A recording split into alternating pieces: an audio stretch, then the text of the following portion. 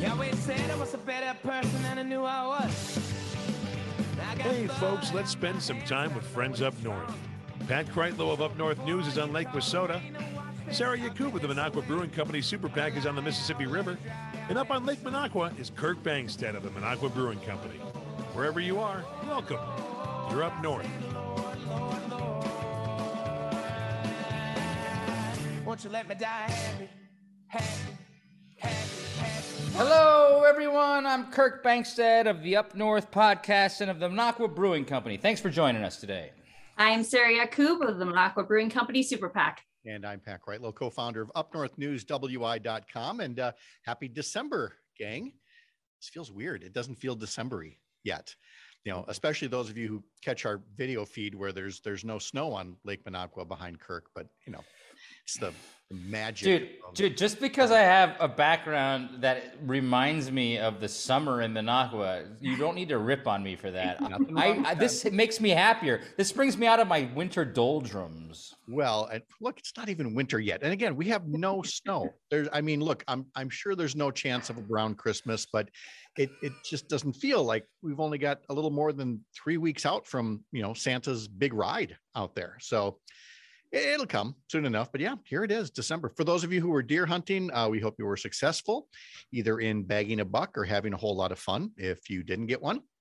I'm also happy to say nearly all of our Christmas cards have gone out already. We have made a significant dent in our shopping. Our tree is up. I'm hoping I can just coast, you know, the rest of the way through here. Sarah, how about you? How did Thanksgiving weekend go? Yeah, so made some cranberry sauce and it turned out to be a real good recipe. Dropped a bag of cranberries in with some honey and cinnamon, and then took one of those orange, blood orange sodas. Why? Dumped it in, boiled the water off, and it created this wonderful chutney that the kids actually ate, if you can believe it. Wow. Can opener is a better way to go. That's my feeling on the cranberry sauce. I don't know. I know exactly. Our family actually, like, we wouldn't let my mom chop up the mold of the can on the sauce because it was so ghetto to like see the can mold. We forced her to put it on the table. Hey, before I forget, you know, people were doing their Black Friday shopping. We were talking last week about supporting, you know, things that are made in Wisconsin, sold in Wisconsin, Wisconsin services.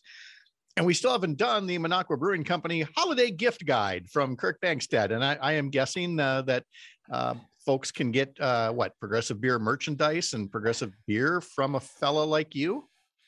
Thanks, Pat. I appreciate it. While this podcast is not meant to hawk my own goods, I do appreciate it. It is the Christmas season or the holiday season. So you can get tons of merchandise. We got some great t-shirts on MinocquaBrewingCompany.com. And also there's a map of all of our beer, all the retail stores that carry our beer around Wisconsin. So this is the month for us to make some money. So I appreciate that, Pat. Okay. Yeah, because again, it is December. It doesn't feel like it. It's going to be 2022 before we know it, which means 2022 brings us a race for governor with Tony Evers running for a second term, U.S. Senate race. Ron Johnson may or may not run for a third term. As far as Congress and the legislature go, we have no idea what the districts are going to be yet because that's still held up in court. And in fact, the state Supreme Court this week on Tuesday, led by conservatives, said that, you know, when they're going to draw their maps, they're going to start with the currently gerrymandered 2011 maps as a base, which, Kirk, I'm telling you, does not reflect the will of the people, certainly doesn't reflect the will of the voters. Yeah. So this is terrible. This is a really downer. And at the end of the day, we're going to go to break pretty soon. But the count, 80% of Wisconsinites are saying they want fair maps, and yet this Supreme Court decision allows cheating.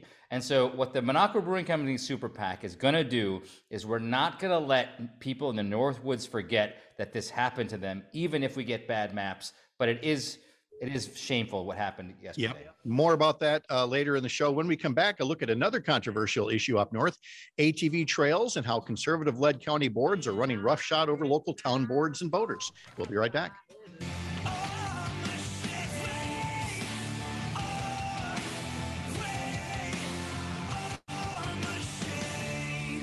Welcome back to the Up North podcast. I'm Sarah Yakub along with Pat Kreitlow and Kirk Bangstad. Here's the part of the show where we thank you for however you're listening to us, because we give you a lot of ways to, listen to us. So many ways. You can listen, you can watch us. It all starts live on Wednesdays on the radio at News Talk 92.7, home of the Devil Radio app, where you can listen to the show on demand. On weekends, you can catch us on our website, upnorthpodcast.com, and all the usual places where you can subscribe to podcasts. You can also watch us on YouTube by searching Up North Podcast. And you can on there watch every show we've done so far, which begs the question why you would do that. But it's there if you want to watch it. And Kirk posts the video version on the Facebook page of the Minocqua Brewing Company, where he has the latest on progressive beer, the Brewing Company Super PAC, and whatever else he feels like talking about, which for us right now involves ATV trails up north. Yep. Okay. So this is hyper local to up north, which is the reason we started this podcast in the beginning, is to not only bring Wisconsin news, but to talk about up north issues from a progressive viewpoint. So it's crazy how Republicans and conservatives so often talk about how they want to get government out of our lives. They want to, that big government is ruining everything. Local control. But when it comes to ATVs and UTVs in Vilas County, there's a right-wing board that is trampling, the government is trampling over the will of its citizens right now. And last season we had Bob Kovar talk about this, how there was a big kind of thing in Winchester, that there was a vote and it kind of changed government, like a lot of the town boards. But now we have Al Drum, who as part of this group of people who are adamant against UTVs and ATVs, but they're not just against it. They're for the will of the people having the right to decide what they want to do for their communities. And so we want to update you with what's going on. And I wanted to introduce Al. Thanks, Al, for joining us today, and tell us what's going on up north in terms of the UTVs and ATVs. Well, there's a lot of things to choose from. Let me start out with one. I'd like to describe it. It's pretty much front and center with the county board and the county highway committee and residents in many, many towns. So that I got about a 4-minute little discussion here to explain this one issue. And I'll just start right now. That the current Vilas County debacle, hope I didn't mispronounce that, features Vilas County allowing any entity to request an ATV county road route within any Vilas County town. This entity can be an individual person or an operational organization, which would be like an ATV club, and can be located within a particular town or not, located anywhere outside the town. The request is made to the Vilas County Highway Committee. The affected town board does not have to be involved in any way. That was a real time bomb. Yeah, let's restate that again. Again, an entity, a club, people from outside of one of the towns in Vilas County can request from the county board's highway committee, to put a trail through one of the towns, and the town board has no say in the matter. That's right. And to make it a little worse, if you lived in the Union of South Africa, you could be writing a letter to the Vilas County board asking for Manitowish Waters to have a ATV route, and they would entertain that request. So basically somebody from outside of town has more and better access than the members of the town board or the residents of the town, who oftentimes there have been referenda, and certainly town boards have voted as well, that the folks who actually live there and who would have to, either welcome or not welcome the ATVs and the UTVs, they don't have the ear of county officials because of what the county board there has decided. I mean, they even did a big overhaul on the ordinances there about ATV routes, right? They did, yes. So the infamous Chapter 26. Al, before you talk about chapter 26, tell us, so this is what's going on, right? The county boards or the town boards have already voted that they don't want ATVs and UTVs. Can you explain to us the opposition and why it matters? Because town opinion should matter in these things. People voted on it. Can you give us a little history of what the towns want versus what the county is just kind of trampling on? Let me make a quick statement in partial answer. I'm aware of the history from starting about 2003 right up to the present time.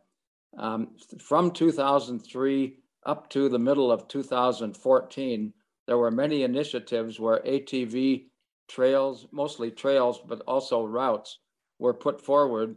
And every time a concerned citizenry really bulked up, my wife Sue was instrumental in sending out email messages. And in every case, the many letters, the many emails, and the standing room only crowds got the town board and in one case the DNR to back off and give the people what they deserved, given that they were in the majority and speaking highly about it. So that's a little history and partial answer to your question. But the tide really started turning around mid 2014, and for whatever reason, I don't know enough about the history to say, but it appears that in this county board, and I think in others in that part of the state, you started to have people elected there who were more friendly toward, again, folks from outside the area who want to bring these trails in. And it's really kind of, metastasized now into something that is, a higher level of government dictating to the residents of a local area, even though they've already voted and don't want that in there. Well, let me comment on a watershed event. August 26, 2014 was a county board meeting where the county board had been saying that they were going to repeal the resolution of 2004, which said no ATVs in Vilas County. So a big crowd showed up, again, lots of letters, emails, etc.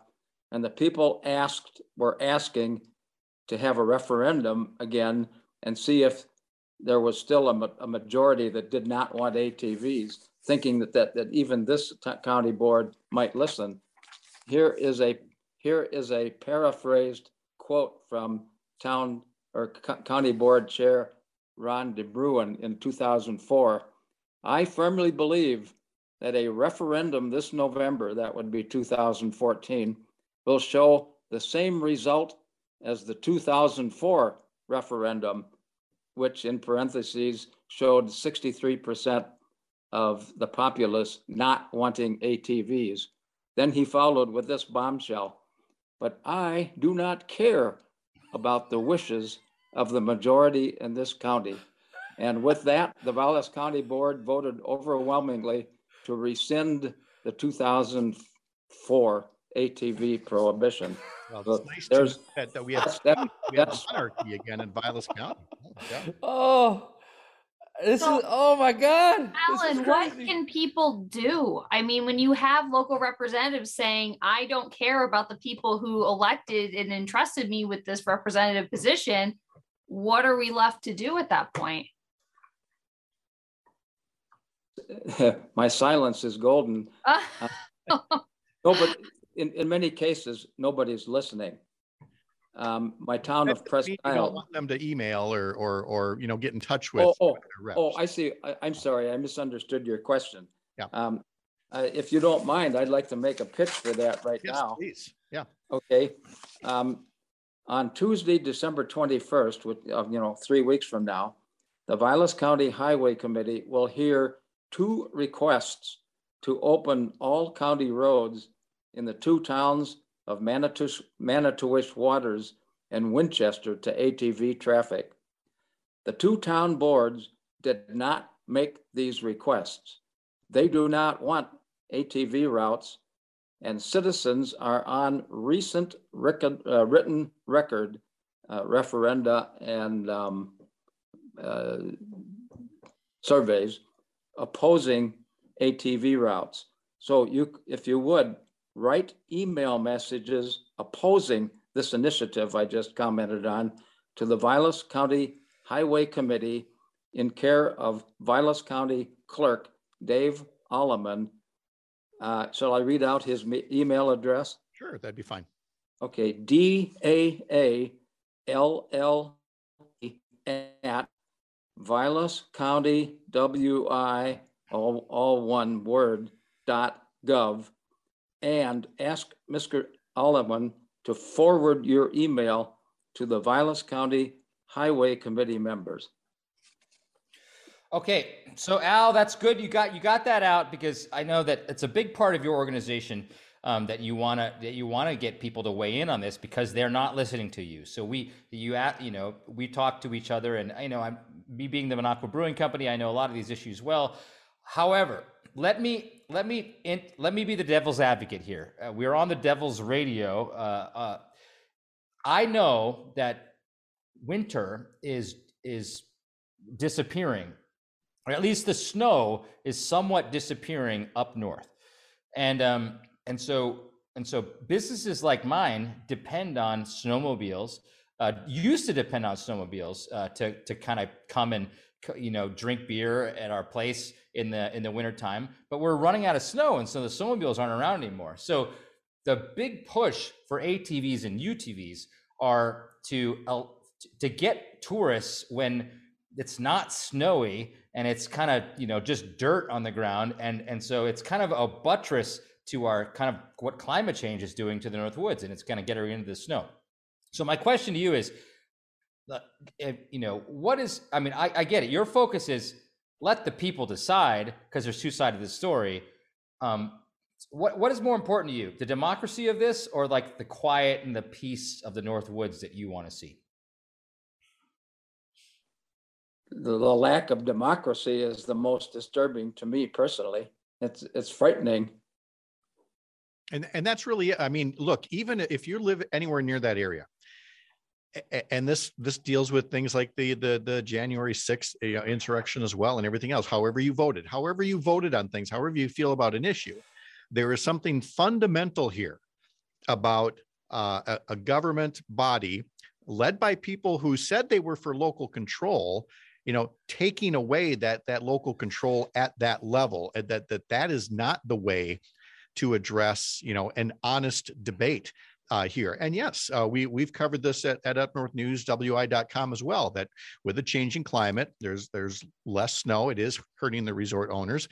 There's always this search for, other industry, the paper mills have been closing, things that you're always looking for what's next. But that does not mean it comes at the expense of democracy and trampling on the rights of folks up there. And Al, you were mentioning before, and forgive me, I'm probably going to butcher the name, but there's a Wilderness Alliance or a group that is involved in this as well that you wanted to talk about? Yes, lastwildernessalliance.org. That is their actual domain name. You can put that in your computer and get their website. And it's a group that is advocating throughout quite a wide Northwoods area for the environment, protecting lakes and so forth, but also promoting good democratic small d government, big D too, probably. So I totally agree with you. As a business owner, I might be on a different side of this issue, but it should not come at the expense of doing it the right way. So let me ask you, Al, like if the referendum came and 60% of the people voted to open all these towns for UTV trails, you'd be okay with that as long as the majority won? Yes. The last Wilderness Alliance spent several $1,000s doing a survey a couple of months ago, and found that and had 63% return for all property owners in Presque Isle. I lost my train of thought there. Oh, that wanted the quiet, that chose to not open the doors. Yes. And when we were pushing the town board, we asked the town board to sanction that survey, and we would pay for it. We ended up paying for it anyway, but the town board wanted nothing to do with it. Several of our spokespersons in public meetings stated, if there's more people that want ATVs than don't want ATVs, we'll be quiet and accept it. But so, that's the whole point. It's got to be yeah, done honestly. Hey, Al, thank you so much. We really appreciate learning about this, and so glad that you could fill us in, and we'll be back in touch with you. Looking forward to another update. Take care there. All right. Thank you much, Kirk. Thank you. Thanks a lot, guy. When we come back, we will talk to an expert on infectious diseases at the Medical College of Wisconsin about the Omicron variant of the coronavirus and how it's showing up, even as hospital beds and ICU space up north are becoming scarce. We'll be right back.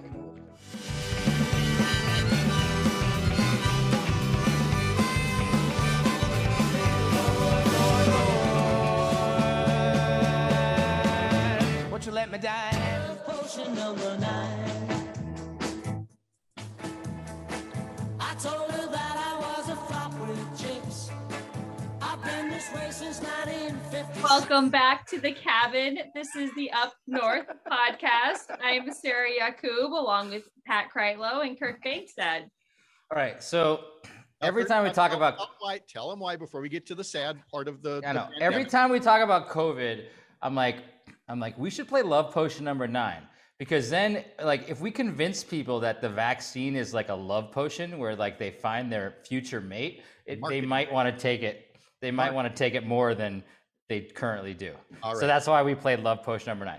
Okay, now for the seriousness of the situation. So just this week, was the Wisconsin death toll from COVID passed 9,000, and I read that since June 1st, out of that 9,000, about 1,500 people have died, and this is when the vaccines were readily available. So that means that 17% of all the deaths that's happened from COVID in Wisconsin, that's 1 out of 6 people who have died from COVID, are those who have chosen not to get the vaccine because they were worried that it might hurt them. Or a whole host of other bits of misinformation or hesitancy or what have you. And so now we're going through another spike of cases, which lead to hospitalizations, which lead to deaths. And so, as you can imagine, from my day job over at upnorthnewswi.com, we've been following this depressingly huge jump. And most of that is thought to be of the Delta variant. So just imagine what's going to happen when the Omicron variant finally takes root here. Right now, as of Wednesday, when we tape this in northern Wisconsin, out of 404 intensive care unit beds, ICU beds, out of 404 beds, there are 3 available right now for whether it's COVID or a heart attack or whatever the case may be. Of the 194 intermediate care beds in the Northwest region, only 3 of those beds are available. Statewide, there are only 49 ICU beds left. The other 1,300 or so are filled up. And of course, the vast majority, Sarah, are people who are not vaccinated. Thank you, Pat. We are so blessed to have Dr. Anna Corey, an assistant professor of medicine at the Medical College of Wisconsin, here with us tonight. She is specifically in the division of infectious diseases, so somebody that we should all want to listen to because she knows a lot about this stuff. Dr. Corey received her medical degree from the University of Wisconsin School of Medicine and a master's in public health from Harvard University. She completed a residency in internal medicine and a fellowship in infectious diseases at the University of Wisconsin Hospital and Clinics. She joined the Medical College of Wisconsin faculty in 2017 and specializes in the treatment of infections in solid organs and bone marrow transplant recipients. We are so happy to have her join us. Dr. Corey, welcome. Oh, thank you so much for having me. I'm a big fan of all your advocacy work, and it's very much appreciated. Well, we appreciate your experience here because, again, for folks who want to say, I want to do my own research, The doctor here has done she knows how to research. This is Sarah. This is somebody to listen to.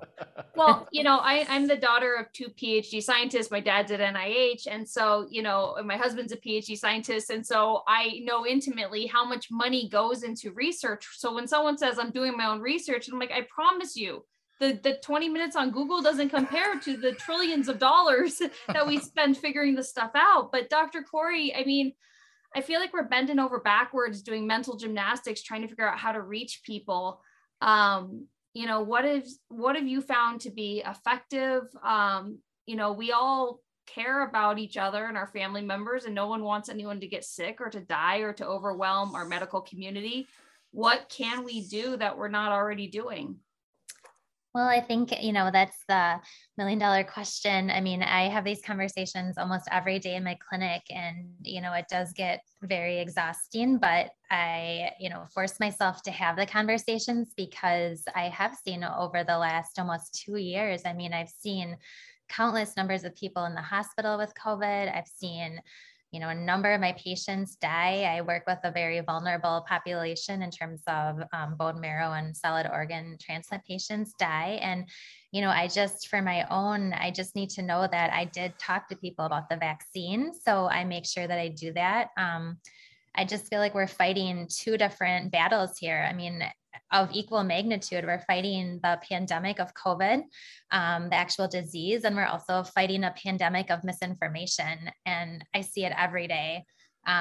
So I try to kind of stay in tune with what people are saying on social media, what are the common misconceptions going around, whether it varies. It's too new. The process was rushed. I try to kind of see what people are going to say. I try to have those open conversations, and I don't come at it, like I know, and, you don't know anything. I ask them what are their concerns? What are their hesitations? What have they heard? And I have been successful sometimes, not all the time for sure though. So, by the way, yeah, I agree with you wholeheartedly. And I think 20 years from now, there's going to be history books written about what the immense failure to get, of people to believe how dangerous this pandemic was. This is going to be a blip in our history that will never go away. But let me ask you the question. We want to get to brass tacks here because we do have a new variant. Can you give us an overview of what the current booster recommendations are? This gets beamed up to the Northwoods, and the Northwoods is probably is least vaxxed as in part of the state that in Wisconsin. So we really want to get the right information out to these folks. Sure. So, vaccination is still the most effective tool we have to fight the pandemic. We do have some other tools such as, masking, social distancing, some therapeutics, better ways to treat our ICU patients, but those all have limitations. And so really vaccination is how the pandemic part of COVID ends. And I truly believe that. So, I definitely encourage everyone to get the primary series. But we also are now recommending a booster dose for everyone over the age of 18 right now. So the boosters are for people over the age of 18. So this is an additional dose of a COVID vaccine 6 months after the primary dose series if you initially received one of the mRNA vaccines. So if you received Pfizer or Moderna, so you're going to get your booster 6 months later. If you received a primary series of J&J, the single dose Johnson & Johnson, you get your booster 2 months later. And in terms of the booster, you can choose whichever one you want, Pfizer, Moderna, or J&J. I usually recommend going with one of the mRNA vaccines for the booster. I think, I've heard that Pfizer is looking into, going down an age group to age 16 for boosters pretty soon. So we can, keep that in mind. But I would definitely encourage everyone to get it, but especially if you're older than 50, you have any comorbidities, health problems, or if you're immunocompromised, that's really important to get the booster. So we've heard at the beginning of this, well, this is just like the flu. Well, the numbers are telling us, no, this is not just like the flu. But now I feel like we're shifting into a narrative of, okay, it's bad, it's real, but there's nothing we can do. We just have to sit back and all die. And, what do you say to people that sort of have this idea that there's nothing we can do? I'm hearing you say, go out and get vaccinated. But to the people that just think, we'll just ride this out and, this whole herd immunity idea, as if, we got out of polio without vaccines, if I'm pronouncing it right. How do we address those false, bizarre messages? Well, I think, what I tell people is that, so the initial vaccine series is holding up very well in terms of protection against hospitalization and death.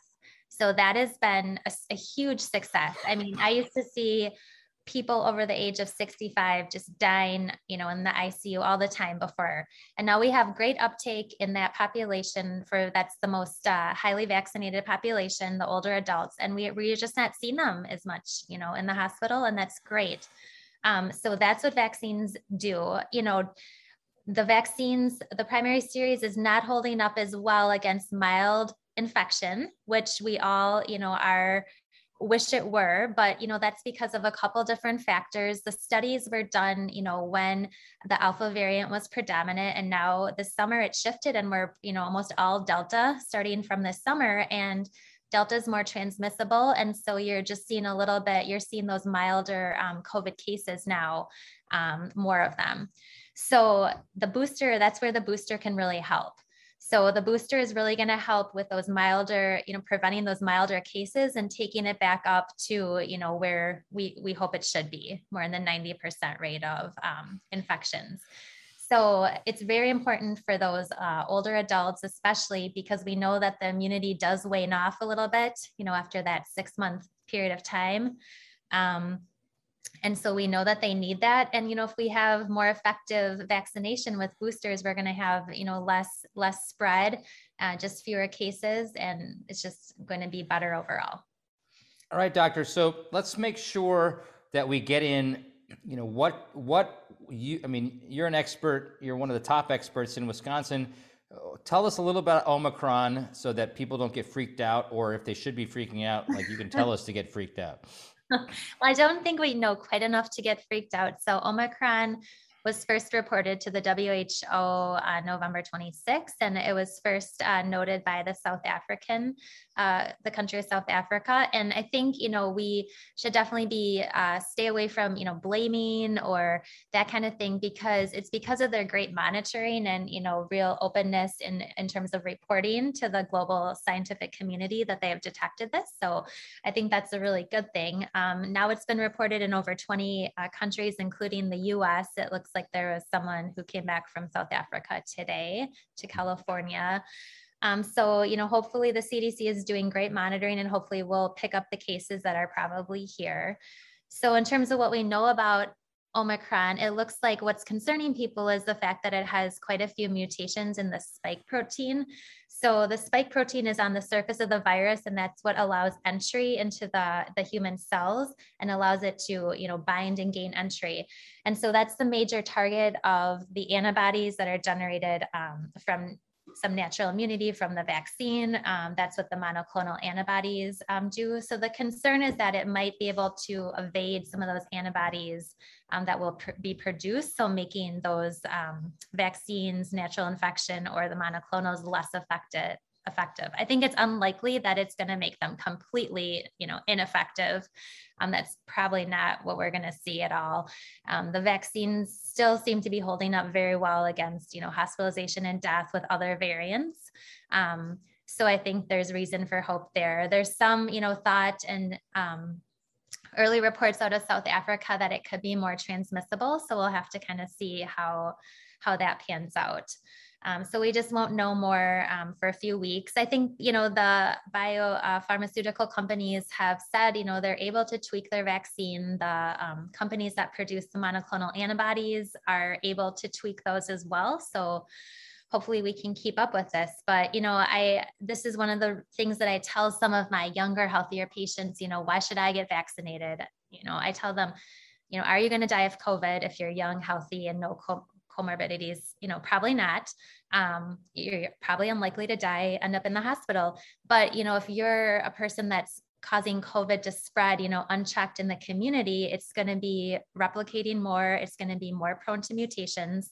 And then, this is how it carries on. This is it. we're weaponizing, people who don't even realize it. So, Dr. Corey, in the short time that we have left here, you've been wonderful about explaining the science, but let's take the doctor away from your name here for a second. And as Anna Corey, healthcare provider who works with other healthcare providers, who've talked to countless people, who've had to care for countless people, to see this happening again and to still have some of these same conversations.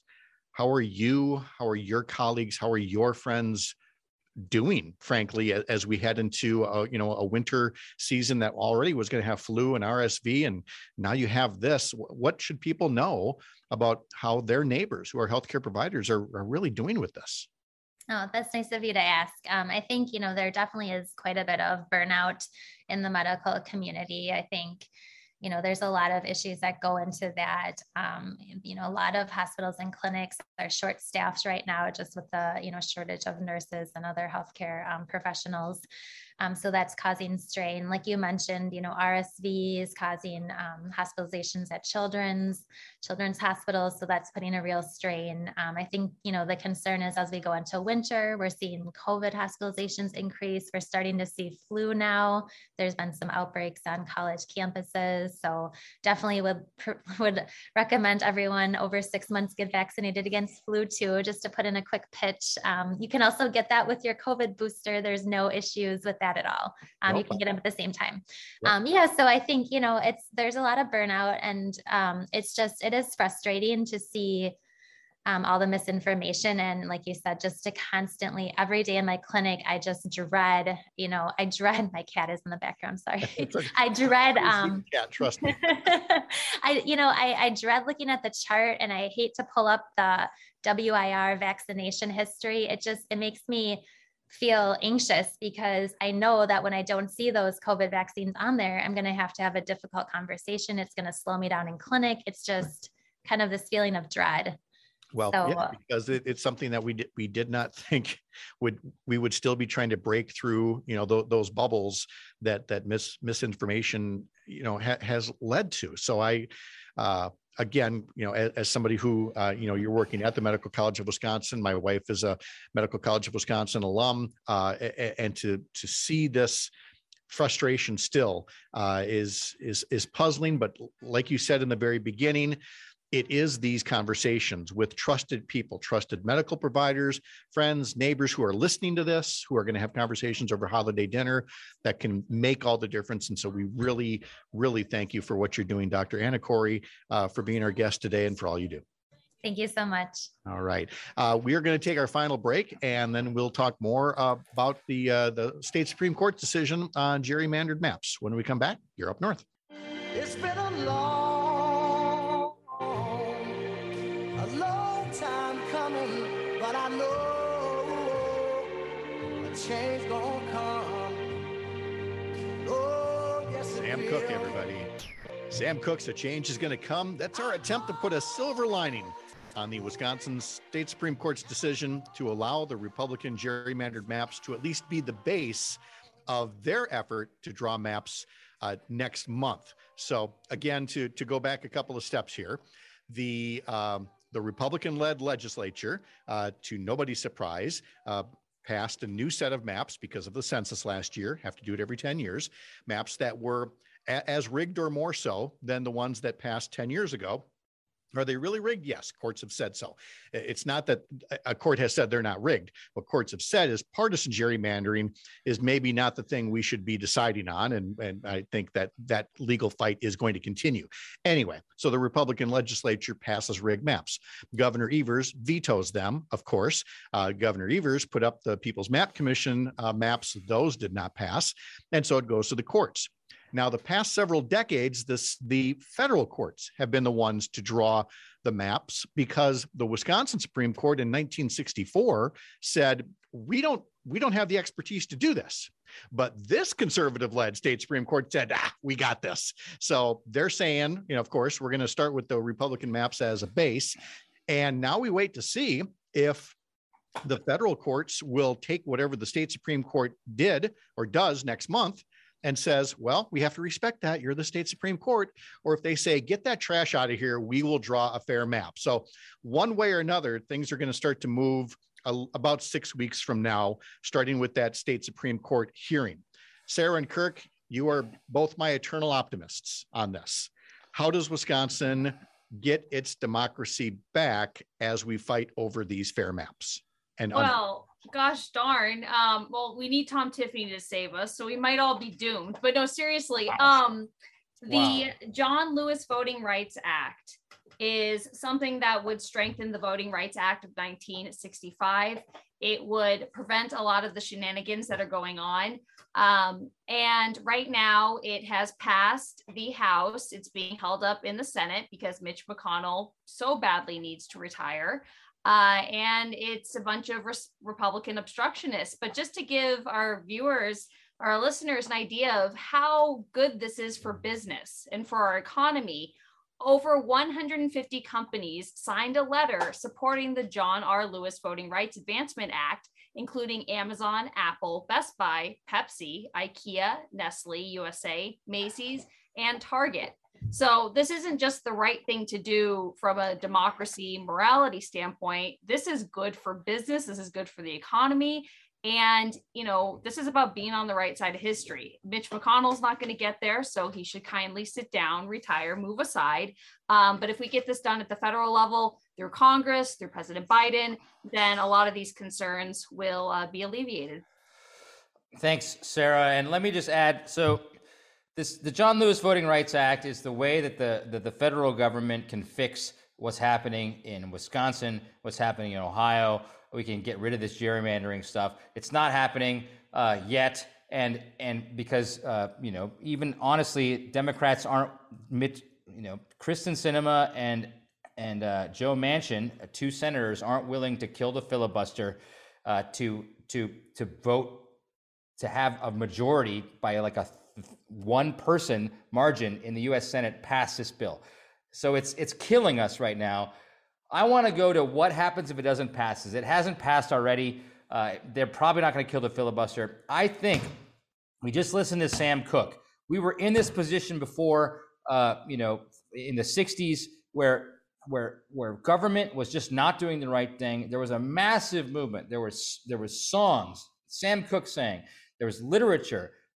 There's been muckrakers before the 60s that have changed public opinion to make people that were listening to the misinformation change their minds. And so I am going to be the guy that says, if all else fails, we can still have hope because we can fight like the hippies did in the 60s.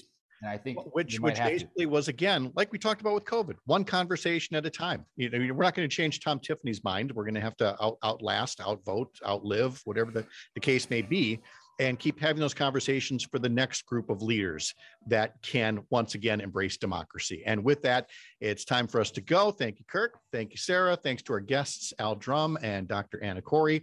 And thank you for joining us up here at the cabin. You can reach us by email. Use info@upnorthpodcast.com. And we'll talk to you next week.